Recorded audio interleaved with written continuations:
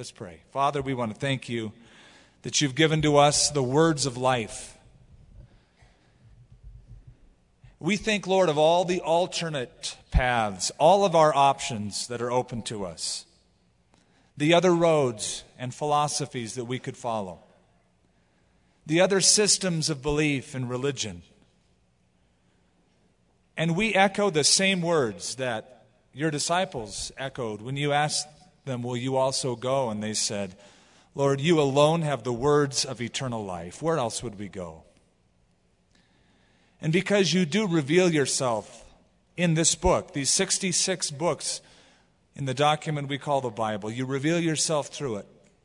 We, as your children, want to learn what you have to say, how you spoke in times past to the fathers by the prophets, and what you have to say today in Christ. And so, Father, I pray that we would become students of the Word of God, that we might become sons and daughters of the living God by applying those things and living in obedience. I pray, Father, that you would give us a renewed hunger for the things of God, that we would remember back to the first time when we enjoyed fellowship with you as new Christians and just the hunger that we had. And Father, if we've lapsed into any apathy, I pray, Lord, that you would shake us from that.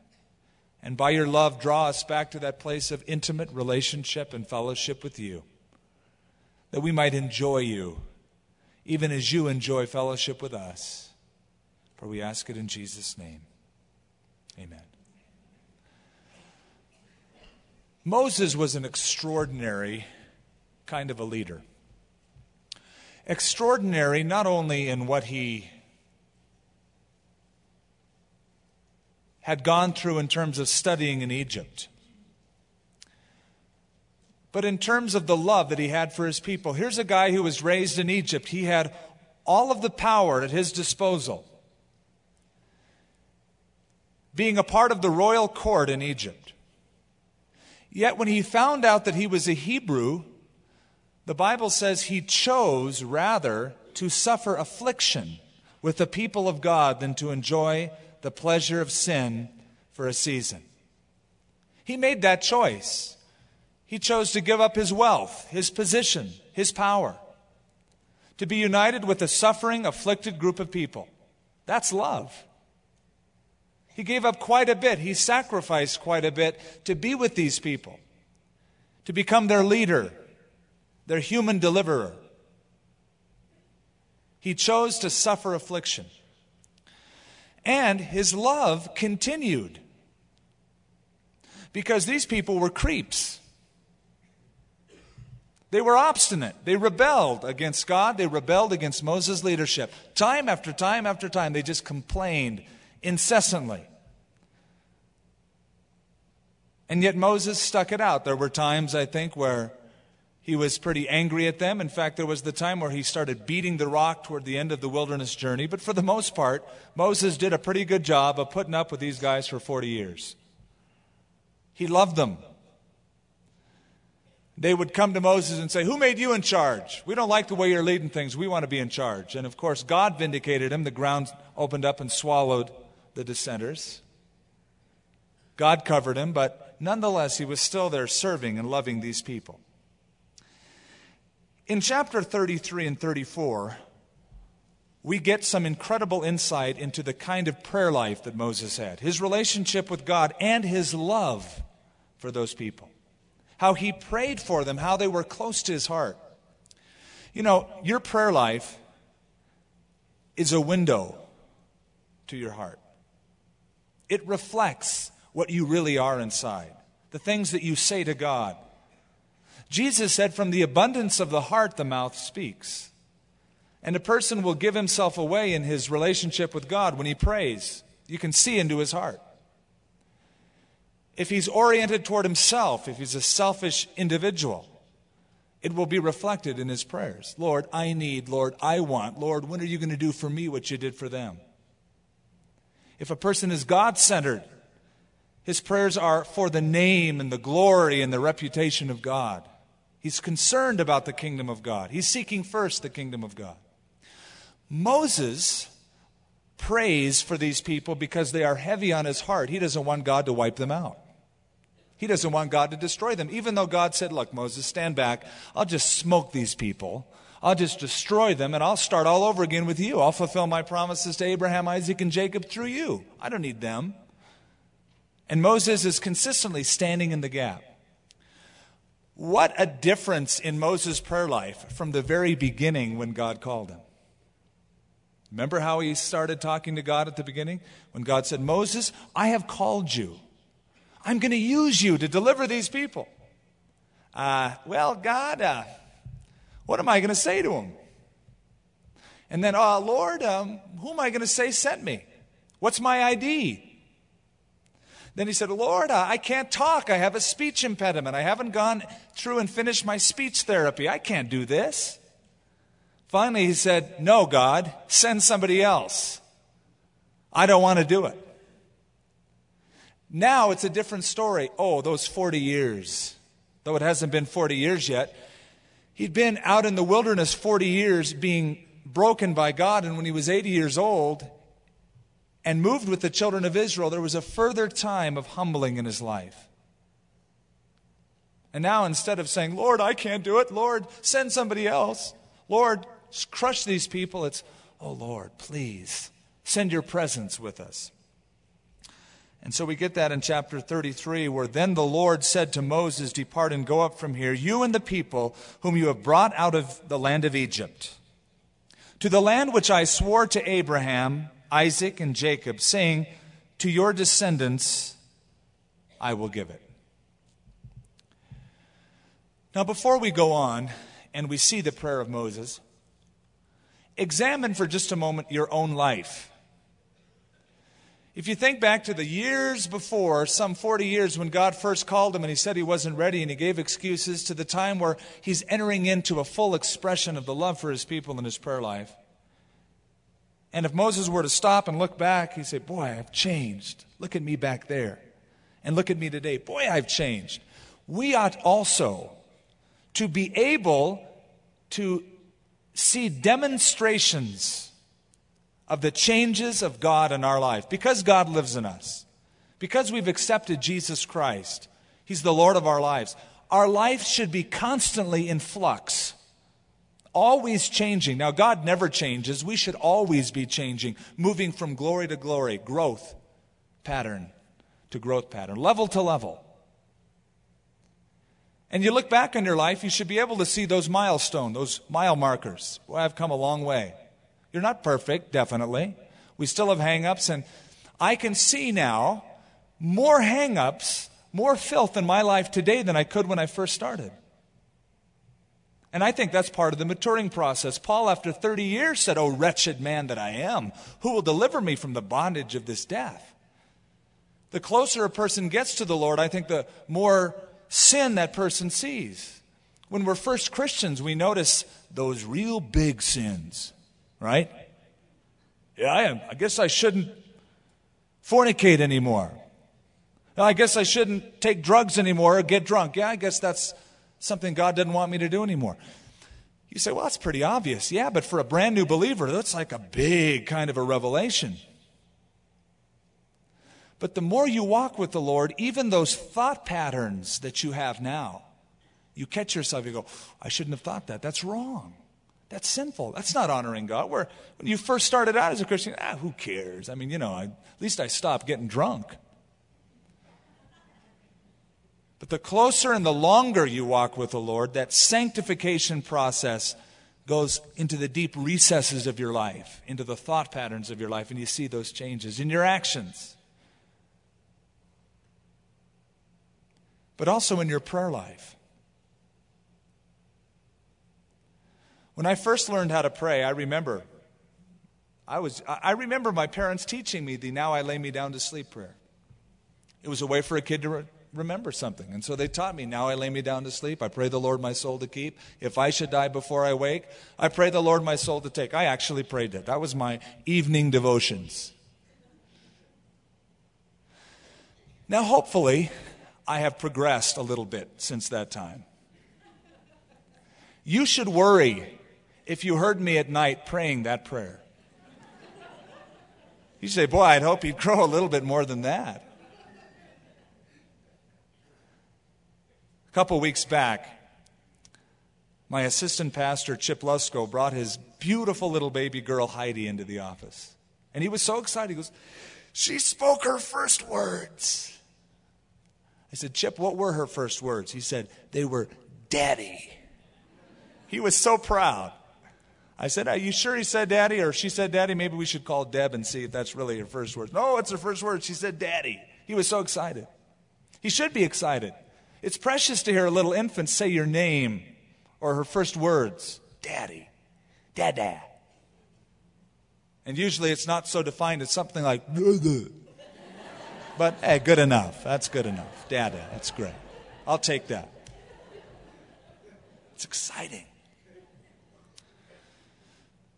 But when Heidi grows to be 25 years of age, and she came to Chip's door, knocked on it, home from college on a weekend, and he opened the door and she said, Dada. His countenance would drop. He would say, oh, my heart is broken. What a tragedy. She hasn't progressed.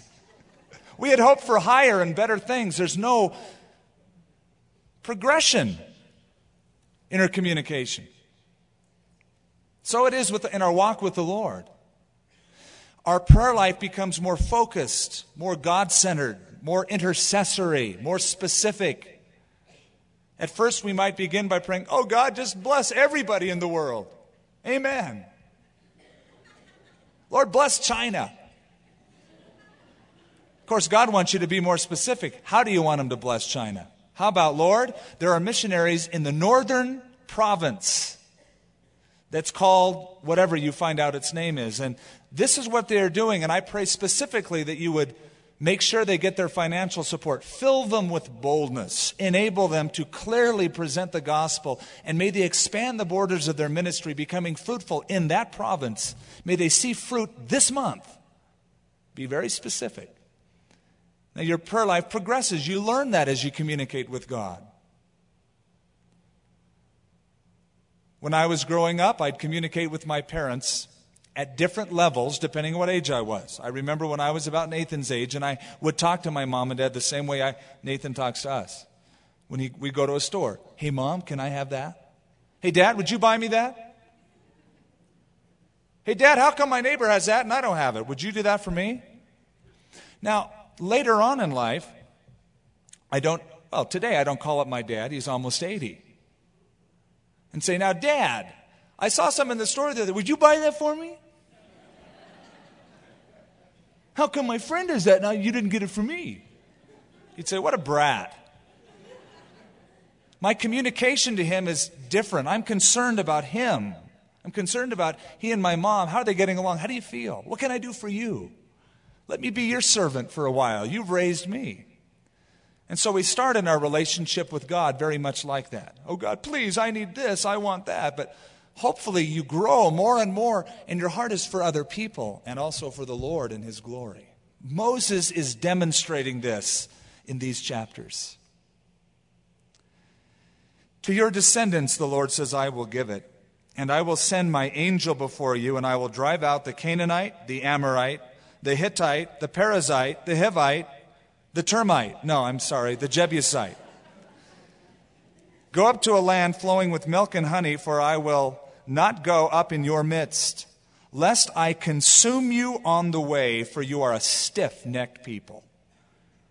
When the people heard these grave tidings, they mourned, and no one put on his ornaments. For the Lord had said to Moses, say to the children of Israel, you are a stiff-necked people. I bet he didn't like writing that sermon. I thought, oh, Lord, I don't want to give that message. They already don't like me. Lord, it's going to be tough to announce my Sunday morning message. My title this morning is, You Are a Stiff-Necked People. Point number 1, you're a stiff-necked people. Point number 2, you're a stiff-necked people. Point number 3, you're a stiff-necked people. In conclusion, you're stiff-necked. That's what God wanted me to tell you. I don't think he was looking forward to that one.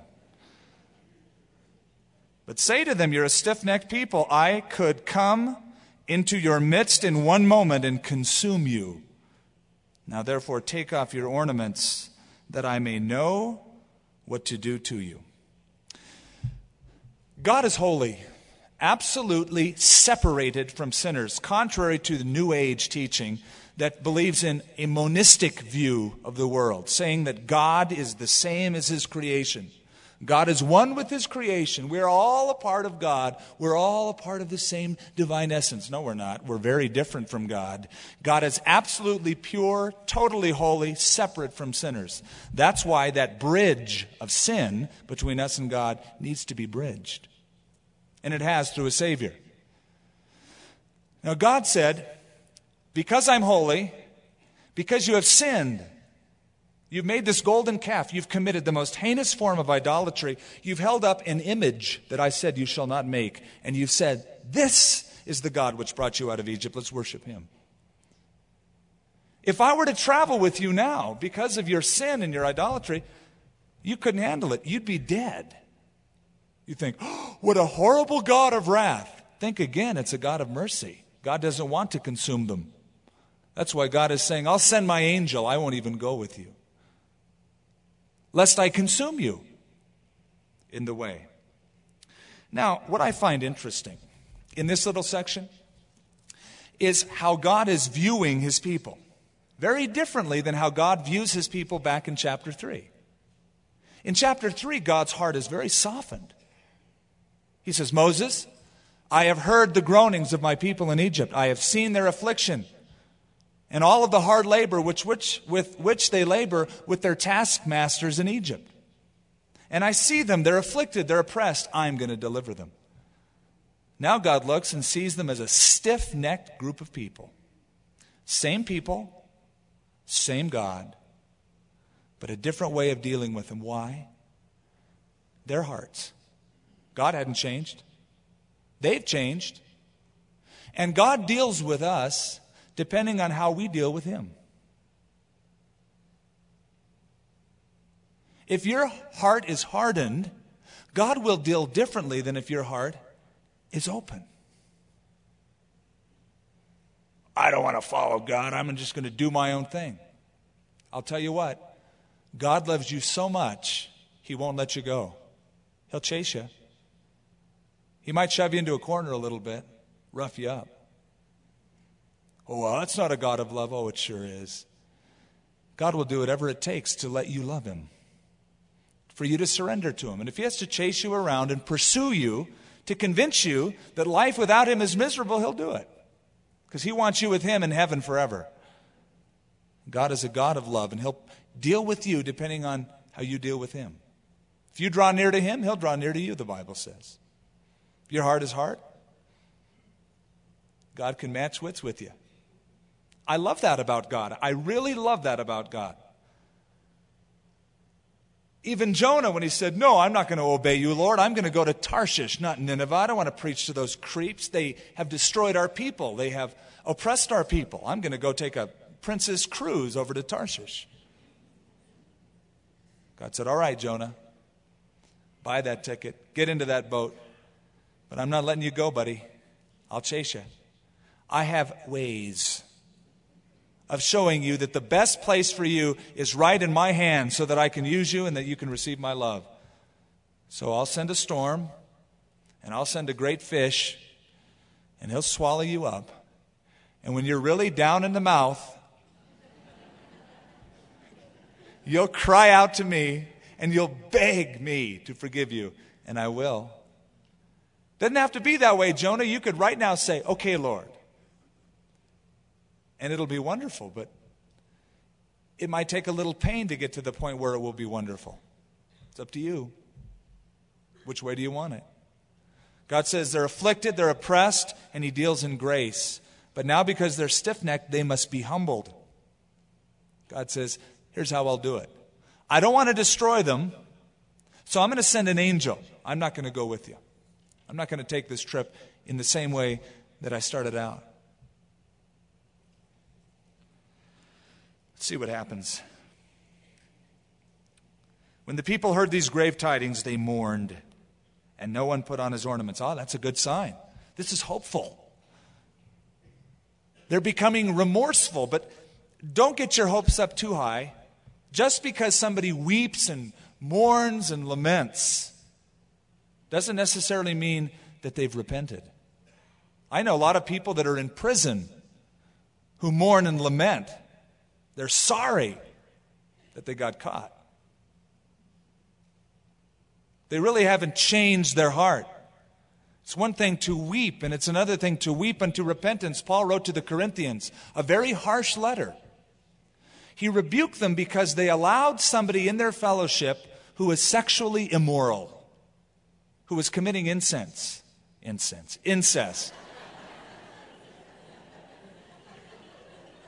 Well, they would light incense, and then they committed incest. And so Paul rebukes them. Heavy-handed rebuke. He said, you should put them out of your fellowship. You should actually remove them from allowing them to come to any of your fellowship meetings. You should mourn. You say you're tolerant. You've used it as a license to sin. Disfellowship them, he said. Don't even eat with them. He wrote a second letter, and he said, all right, that person who you've kicked out of the fellowship has now come to a place where he wants back in, he's seen his evil deed, and he's repented. So don't let him be consumed by his sorrow. Receive such a one back. He said, I wrote you that letter, and it made you sorry, and I don't apologize for that. He said, I didn't want to just make you sorry, but I wanted that sorrow to lead you to repentance. And so this is the first step. They're mourning. They see that what they've done is wrong. It's offended God. More than that, they're afraid of what might happen, and so they mourn. Jesus said, blessed are the poor in spirit. Theirs is the kingdom of heaven. Blessed are those who mourn. They shall be comforted. When you recognize you are apart from God, you're not his friend, you are at enmity with God, and you say, ooh, I'm in that condition. It's a poverty condition. Spiritually, I'm bankrupt. And when you come and you mourn, you will be comforted. That's repentance, where you mourn and you change your heart. Well, this is the first step, nonetheless. For the Lord had said to Moses, say to the children of Israel, you're a stiff-necked people. So he gave the sermon. God said he could come in and consume them. So the children of Israel stripped themselves of their ornaments by Mount Horeb. The ornaments were their bracelets, their earrings that were often used when an idol was made. The Egyptians used them in their worship. They are reverting back to the Egyptian form of worship. They stripped themselves as a sign of humility before the Lord on Mount Horeb or on Mount Sinai. Then it says in verse 7, and verse 7 begins one of the greatest days in Moses' life. He enters in to a form of fellowship with God that is very, very different from the past. Where God speaks to him, it says, face to face as a man would speak to his friend. You know, one of the most amazing things to me is that I can come and talk to the guy who created every other guy and gal, the creator of the heaven and the earth, God himself. I can come and have a conversation with him, and he'll listen to me. He really listens. And what's even more amazing is I don't have to make an appointment. We can all be talking at the same time to him, and he can individually hear and be concerned about all those things that concern us. God never has to say, I can't see you today. My schedule is booked. God always has time for me. And God is always trying to draw me into that place of intimate fellowship and worship with him. Moses found that beautiful day in these next few verses. Moses took his tent, pitched it outside the camp, far from the camp, and called it the tabernacle of meeting. And it came to pass that everyone who sought the Lord went out to the tabernacle of meeting, which was outside the camp. So it was, whenever Moses went out to the tabernacle, that all the people rose, and each man stood at his tent door and watched Moses until he had gone into the tabernacle. Now, this is not the tabernacle that the pattern had been given to Moses. The tabernacle consisting of the court, the laver, the altar, and so forth. This is not that tabernacle. This is probably Moses' own tent. The tabernacle, instructions had been given, but it is not even made yet until future chapters. It hasn't been constructed. This is probably Moses' own tent, and it's pitched not at the center of the encampments of Israel, like the tabernacle proper will be. This is his tent that he pitched outside of the camp of Israel. Because the people had sinned, by their idolatry, they're pushing God out of their midst. Moses, to meet with God, goes outside the camp in his own tent. Probably the same tent that he used when, in Exodus chapter 18, he would stand before the people day and night and counsel them all day long, line after line, person after person, all of the little needs, all of the problems. They come to his tent. Now Moses pitches it outside the camp. And Moses went out to the tabernacle. All the people got up, each man stood at his tent door and watched Moses until he had gone into the tabernacle. And it came to pass when Moses entered the tabernacle that the pillar of cloud descended and stood at the door of the tabernacle, and the Lord talked with Moses. All the people saw the pillar of cloud standing at the tabernacle door, and all the people rose and worshiped, each man in his tent door. Important lesson. Sin breaks fellowship with God. Because they defiled the camp by allowing a golden calf to be built, they pushed God out from their midst. He's no longer dwelling in the midst of them, lest they be consumed. They're sinful, he's holy. The tabernacle hasn't been constructed, animal sacrifices have not been instituted. Therefore, if Moses is going to talk to God, it has to be outside the camp. They have defiled the camp by their sin. Moses goes outside of the people to fellowship with God, outside from their midst. In Revelation chapter 2, Jesus writes to the church of Ephesus. He commends them, and then he writes a footnote of condemnation. He says, "Remember therefore from where you have fallen, repent and do your first works, or else." Whenever God says "or else" to you, you better listen. "Or else I will remove the lampstand," Jesus said, "from out of its place." Jesus walked in the midst of the 7 golden lampstands in Revelation chapter 1 and Revelation chapter 2. He walked in the midst of his churches. The lampstand represented the presence of God in the midst of his churches. I'll remove the lampstand from out of its place.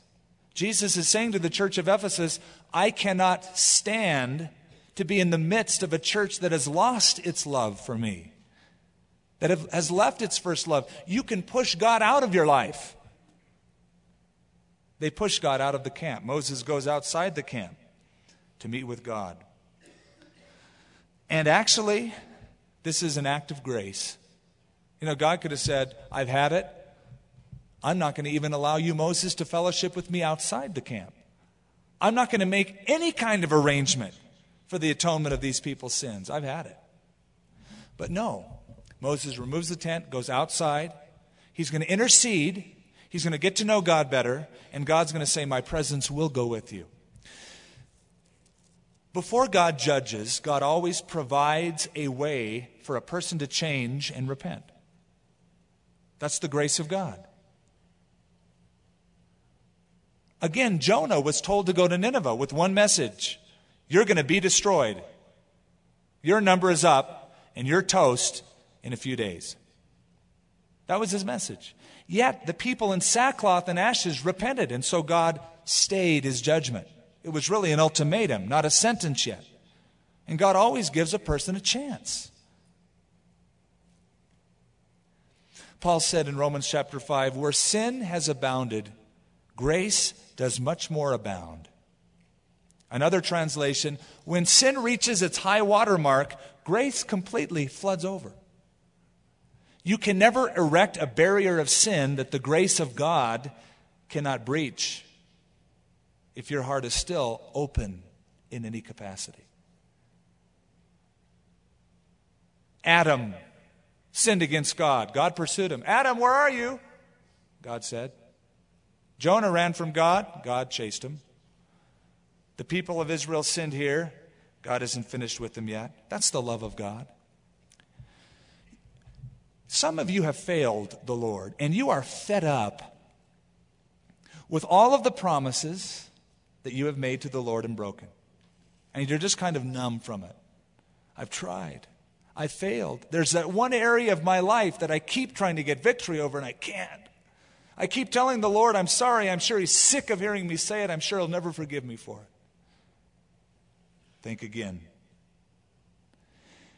If we confess our sins, He is faithful and just to forgive us our sins and cleanse us from some unrighteousness. Boy, did I misquote that, didn't I? From all unrighteousness. Could we with ink the oceans fill? And were the skies of parchment made? Were every stalk on earth a quill and every man a scribe by trade? To write the love of God would drain the oceans dry. Nor could the scroll contain the whole, though stretched from sky to sky. You can't exhaust the love of God. Where sin abounds, grace overflows. And every turn when the children of Israel have blown it, the Lord just comes through. It's awesome. The people saw the pillar standing in the tabernacle door. All the people rose and worshiped, each man, notice, in his tent door. Moses, or the Lord spoke to Moses face to face as a man speaks to his friend.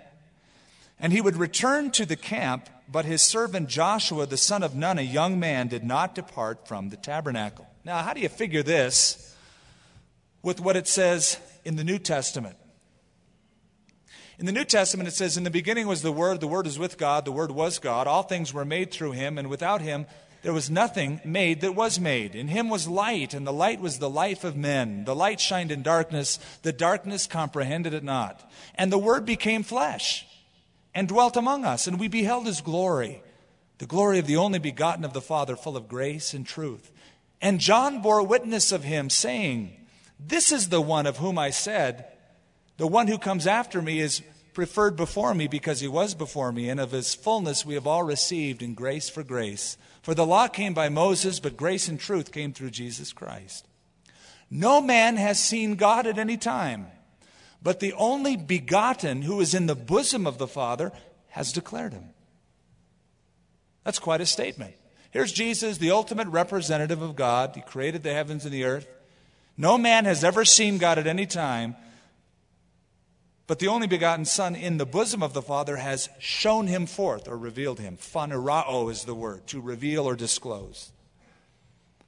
Yet it says here that the Lord spoke to Moses face to face. It could literally be translated mouth to mouth. And what the rabbis think this means, translated, is that God did not speak through symbols or through enigmatic kind of ways, but very plainly, so that in his mind the message of God was clear, just like looking into a mirror and seeing a clear image. God spoke clearly to him, and God didn't speak that clearly to anybody else.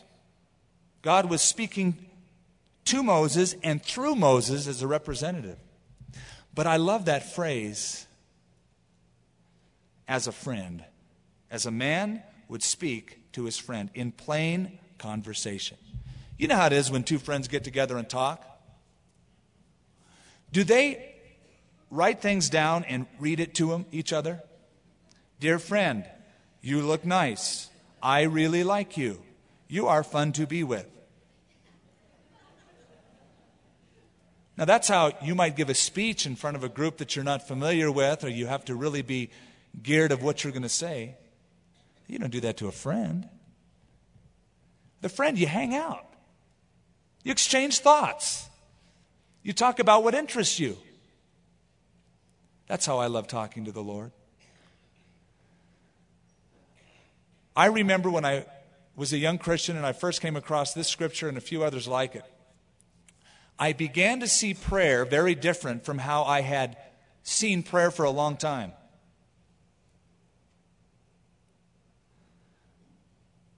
God was always austere, separated from me when I was growing up. I love the story about the woman from the South, very down-to-earth gal. She was with a Puritan who was praying And the Puritans said, "O thou terrible, beneficent, magnificent Creator, which adornest the world." And went on with all these expletives. And she said, "Would you just be quiet, call him Father, and ask him something? Just get down to business with God."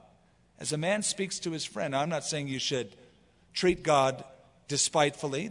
You should certainly treat God with respect. But speak to God as a friend. Is that your conversation with God? Are you on friendly terms with Him? You know the best way that I can pray? I pray in a number of ways. The best way for me to pray is to take a walk around the block or up through the neighborhoods or out through the woods on a little bit of trail. Well, there's really no woods unless I drive to them, but out in the desert. Just to walk. If I sit at a desk or I sit in a chair, oftentimes I will snooze. It's just a comfortable position. It's better for me to just walk and just start whatever's on my heart, whatever the Lord brings to my mind. Just, hey, Lord, here it is, as a man speaks to his friend. Sometimes people have emergency room prayer lives. It's only when they're in a crisis. So bring out the paddle, CPR, hit him, he's about dead. Revive him.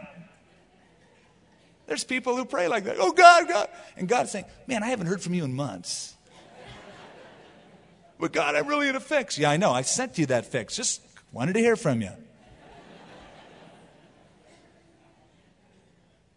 That's why the lesson comes to mind that we shared today. Pray without ceasing.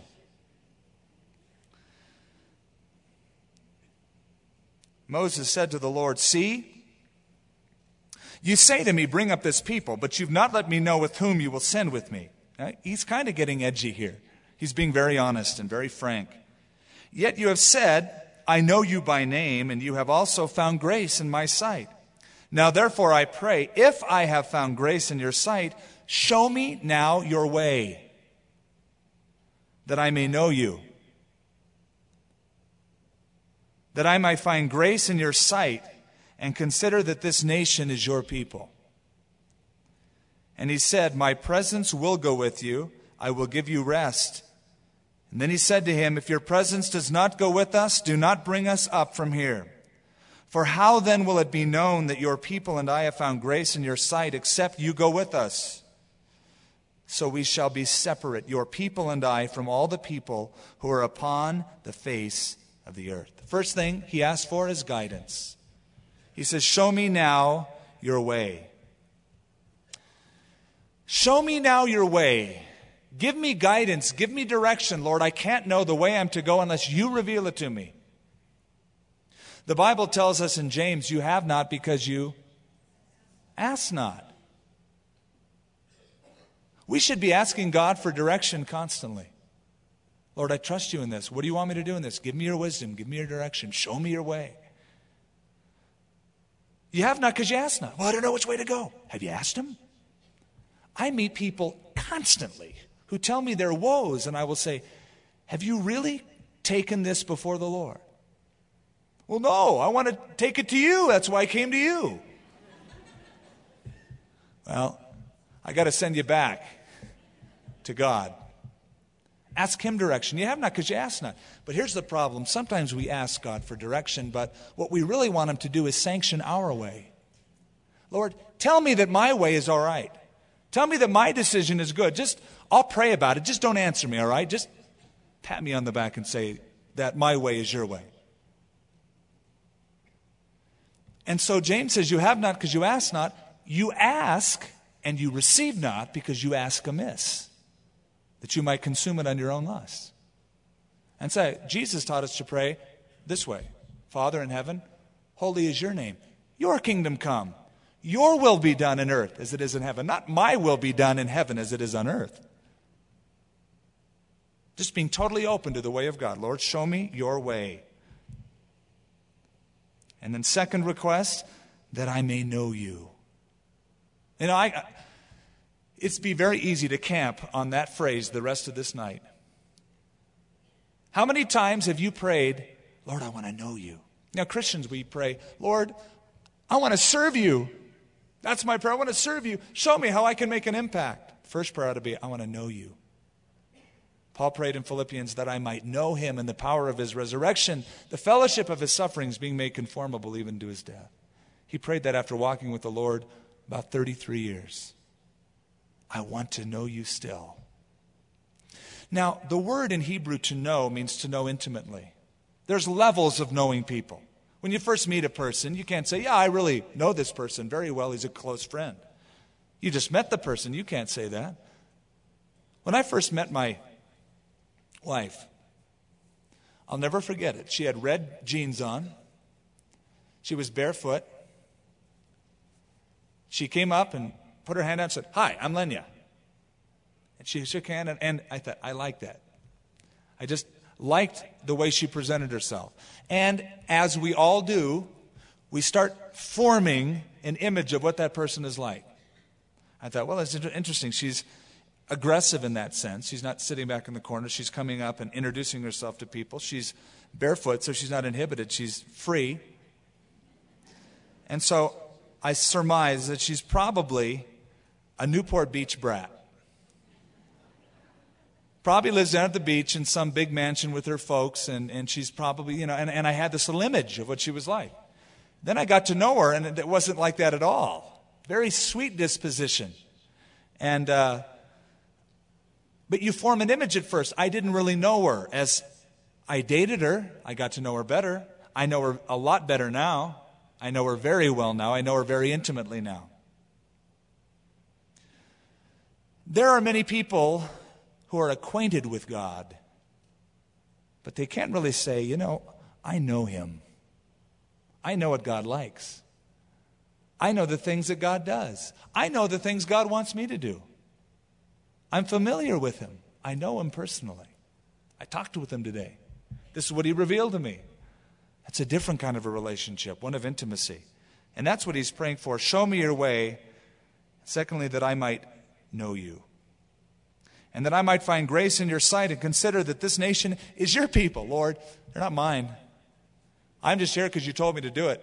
I'm on assignment, but they belong to you. I don't want them. And he said, my presence will go with you, and I will give you rest. Oh, awesome. Now listen to this. And he said, if your presence does not go with us, do not bring us up from here. For how then will it be known that your people and I have found grace in your sight, except you go with us?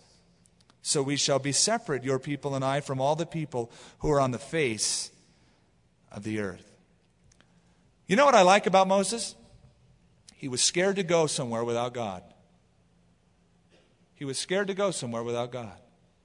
Lord, let me just tell you this. If you don't go with us, I'm staying right here. It's better to hang outside in this tent, outside the camp, out here, out in the middle of the desert, than to go somewhere where you're not. Do you have that same attitude? You ought to be scared to go anywhere without God. You ought to be scared to write appointments in your calendar and go out the front door unless you've committed your day to God. It's his day. You can go out there, but guaranteed, some point in time in that day you'll go, man, this has been a tough, horrible day. God's going, back here. Lord, go with me. If you don't go with me, I don't want to go. Give God your best. God's given you his best. God says he'll go with you. Invite him to go with you.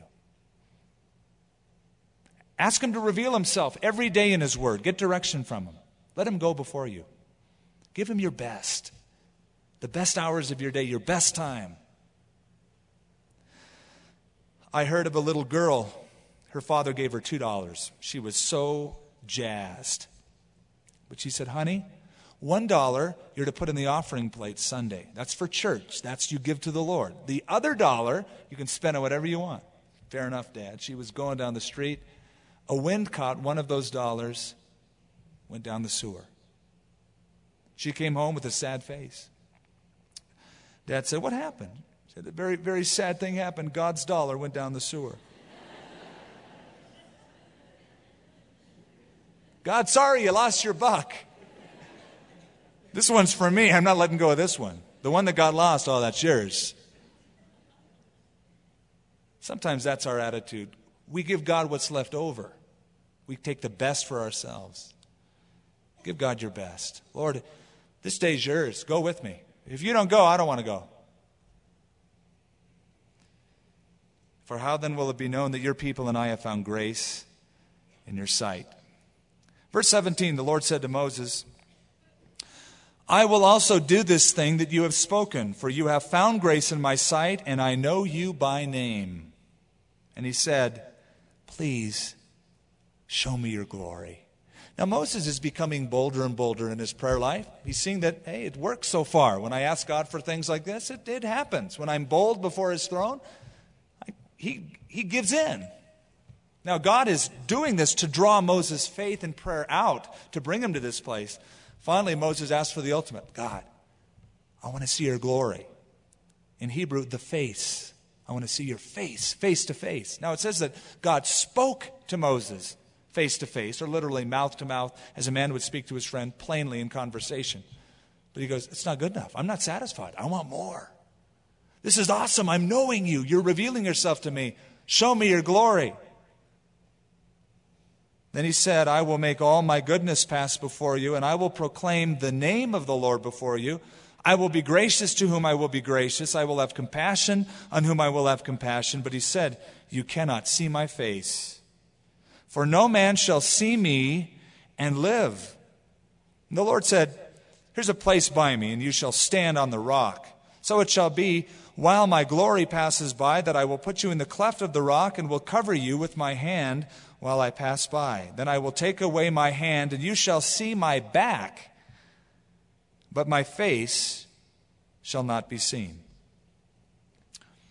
Now, for a moment, think of all that Moses had been through and all that Moses had seen. Moses could top any of you when it came to supernatural experiences. Now, there might be one or two tonight who would dare to say, yeah, you know what? God audibly spoke to me. And I'm pretty special. I'm pretty hot. Moses heard the audible voice of God, had a bush talking to him, saw a pillar of cloud going through the wilderness, a pillar of fire going through the wilderness. He watched a body of water open up so that 2.5 million people could go through it. He watched the Egyptians get drowned in it. He saw water come out of a rock. He saw manna fall down from heaven. And he's not satisfied. He wants more. Lord, show me your glory. I want to see your face. No matter how sophisticated you are spiritually, no matter how much you've grown in the Lord, you all, as Christians, have a deep inner desire to see the face of God. And you will not be satisfied until you do. David said, when I awaken your likeness, then I will be satisfied. It was meant to be that way. You are meant on this earth to live in sort of a holy tension. The Lord satisfies you, yes, but it's not complete. You're not completely satisfied until you're in His presence face to face. God designed you that way so that you would yearn to know Him more, yearn for closer fellowship, and ultimately yearn for heaven. And the more you walk with the Lord, the things of earth grow strangely dim. I can't wait till Jesus comes back. I can't wait to see Him in heaven. That's how you were designed. When you're away from somebody you love, a phone call doesn't cut it. Photographs don't cut it. You long to see the person, but especially the face. If you got off the airplane and the person that was there to meet you had a bag over her or his head and showed you their feet and their hands, you'd be a little bit disappointed, wouldn't you? You go, happy to see you, I guess. But I really can't see you. Take the bag off your head. I want to see your face, your eyes, your expression. It's the face, the glory that we want to see.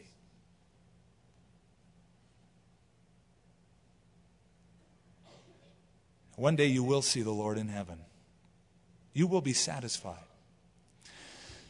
That is why, and bear this in mind, no matter how great the worship is at a place, no matter how great the songs are, worship will never satisfy you. It's only meant to whet your appetite for heaven. You might feel enraptured. Wow, that was awesome. I was so close to God tonight. But you're not totally satisfied. You don't go through the rest of your life saying, I had that one experience, that's good enough for me. No, you want to recreate it or have something better. It's to whet your appetite for heaven. Lord, I've had a lot of experiences, but I want to see your face. I want to see your glory. Moses, God said, I'll reveal myself to you. And he does in chapter 34. I wish we had the time to go through it. A magnificent thing happens. But you can't see my face, Moses, or you'll kick the bucket. You'll die. No man can see my face and live. Tell you what. I hear your request. This is what I'll do for you. I'm going to hide you. Put my hand over you. Protect you. I'm going to pass by. And as I come by, I'll take my hand off and you'll see the back. And the Hebrew scholars, the rabbis, call this the afterglow. The afterglow. Presumably, God appears in some fiery form of radiation. That's what the rabbinical scholars have always believed. Some bright manifestation of God, because in the next chapter he comes down from the mountain, his face is glowing from this radiation. He said, Moses, you'll burn up if you see me, but as I go by, you'll see the afterglow. You'll be in my presence, but you only get the afterglow. That's why we get the term, there's an afterglow in the fellowship hall, we say on certain Thursday nights. You're not going to get the full glory of God, but God will show up.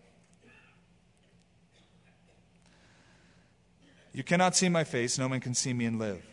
Now,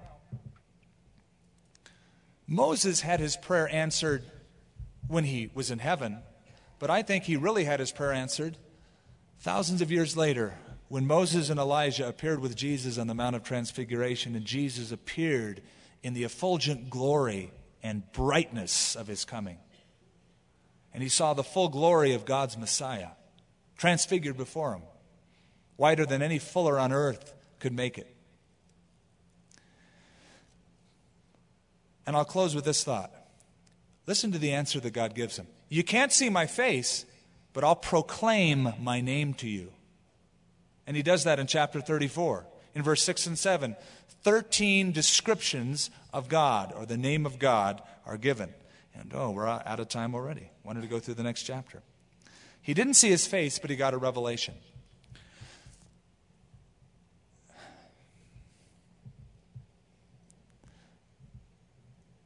I'm trying to think how I'm going to phrase it. It would be really awesome, we all think.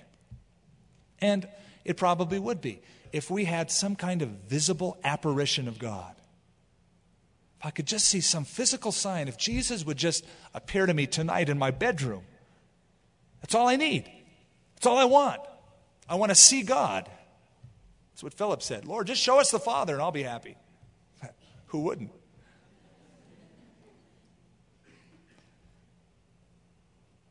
But God didn't give Moses what he wanted. In his physical body, he couldn't handle it. But he gave him an audible revelation and description of who he is. God must have thought that's what he needs. That's all that he needs. That's all that he needs. The two disciples that were traveling from Jerusalem to Emmaus after the resurrection of Jesus Christ, and Jesus spoke to them. Remember, after the whole episode, they said, did not our hearts burn within us as he talked to us along the way and opened to us the Scriptures? They didn't say, wow, didn't our hearts burn as we saw the glory and the vision? No, as we heard him talk.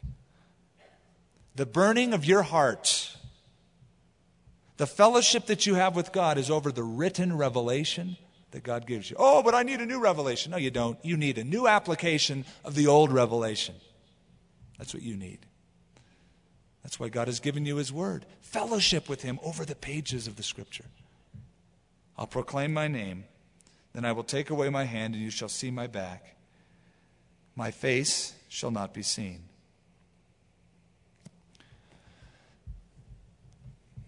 God has left his footprint, his fingerprints throughout history. You can look at history, you can observe, and you can read the Scriptures, and you can see the imprint of God all over it. Besides that, there are stirrings in your own heart. God has revealed himself to you. And even as God spoke to Moses, I believe that God speaks today through this book and also through the Holy Spirit that lives within you. The Holy Spirit is able to speak to you personally and share with you the things of God and make application and in a still small voice even. Make the truths of God real. Direct you. Say, here's the way. Walk ye in it. It's exciting to be led by the Spirit. And there are times when I don't feel like, what was that? I don't hear anything audible. But there are other times where I feel the direct, unmistakable prompting of the Spirit of God saying, this is what I want. Do this. It's unmistakable. There are other times I think he's talking, but I'm not sure, so I'll risk it. I'll be willing to make a mistake and say, oop, I didn't hear his voice, but at least I tried. I'm open to it. Be open to the Lord speaking to you. Be open to the prompting and the leading of the Holy Spirit this week. God has some wonderful things to reveal to you in His Word and in your heart through His Spirit. I know you'd like the Lord to show you His glory. One day you'll see it. And you'll be satisfied when you awaken His likeness. Until then, we walk by faith, not by sight.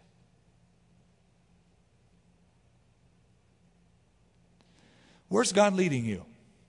I don't know. But it's sure to be an adventure. You know, it's exciting being a Christian, isn't it? When God is leading you, and you sense God is leading you, and you feel like Abraham, I don't know where He's leading me. But this is awesome to see where He's going to lead me. What's going to happen next? What do you have around the bend? Where's the corners at? It's exciting. Let's pray. Heavenly Father, may we, O Lord, be able to look back and presently at our own lives and see those milestones of growth, those distinct markers in the way we think and act and also in the way we pray and communicate with you. Lord, help us to go from glory to glory, to be conformed into the same image as Jesus Christ, to move from level to level, to know you not just superficially as an acquaintance, but intimately as a friend, to be able to have those leisurely conversations where we just share what's on our heart, and you share your heart with us. May we be so in tune to the Spirit of God in our own lives that we hear that still small voice saying, this is the way, walk in it. Lord, we know that you want to do that. You long to do that in our lives. And we're really anxious to see what you will bring to us this week and in the weeks ahead. Lord, Moses prayed that he would know you. And that's what you want from every individual. We know that. You want to have a personal relationship. It's very evident from these chapters. You're not content with a relationship of distance or of ritual or of simply ceremony, of route and routine. But Lord, you desire an intimate form of relationship. And I pray tonight that if some have come into this assembly, have known about you, have heard about you, have gone to church all their lives, but it's just been a religious thing, they can't say they know you intimately. I pray, Lord, that even as you provided a way of atonement and fellowship outside the camp, we know that Jesus Christ was crucified outside the camp. And we can come to Him and find atonement. And I pray that those would come. Before we close the service off completely, maybe you have come tonight. You've been told about Calvary Chapel. A friend invited you or perhaps coerced you. But whatever reason, you're here. And you are sensing in your heart the promptings of God, drawing you to Himself, wanting to have a relationship with you. The sensation that you feel right now, the uneasiness, is no doubt the conviction of the Holy Spirit, moving in your life, drawing you to Him. Well, it's time to respond. It's time to receive Jesus Christ tonight as your Lord. John said, as many as receive Him, to them He will give the authority, the power to become His children. But you must receive Him. You must admit that you are a sinner, that you need Him, and like the children of Israel who stripped themselves of their ornaments, say, Lord, I come humbly, and I ask you to forgive me and make me your child. That's coming to him by faith. If you would like to receive Jesus Christ tonight and come into a relationship with him as Savior and as Lord, then acknowledge that right now by raising your hand up. And as you do, I'll acknowledge your hand and I'll pray for you before we close this service. Just raise your hand up high. Say, Skip, pray for me. I want to give my life to Jesus tonight. God bless you. Lift it up boldly. Anybody else? Just lift your hand up and say, Skip, pray for me. God bless you, ma'am, down here to my left. Is God speaking to anybody else? Raise your hand up high so that I can see it. Anyone else? God bless you too in the back or in the middle, and you, ma'am, right here. Praise the Lord. Anybody else? If God's speaking, then surrender to him. Be like the man who's drowning and say, here's my hand, help me. I don't want to be swallowed up by this world any longer. I want God's help. Anybody else? Then, Father, we thank you for these, and we lift them up. God bless you.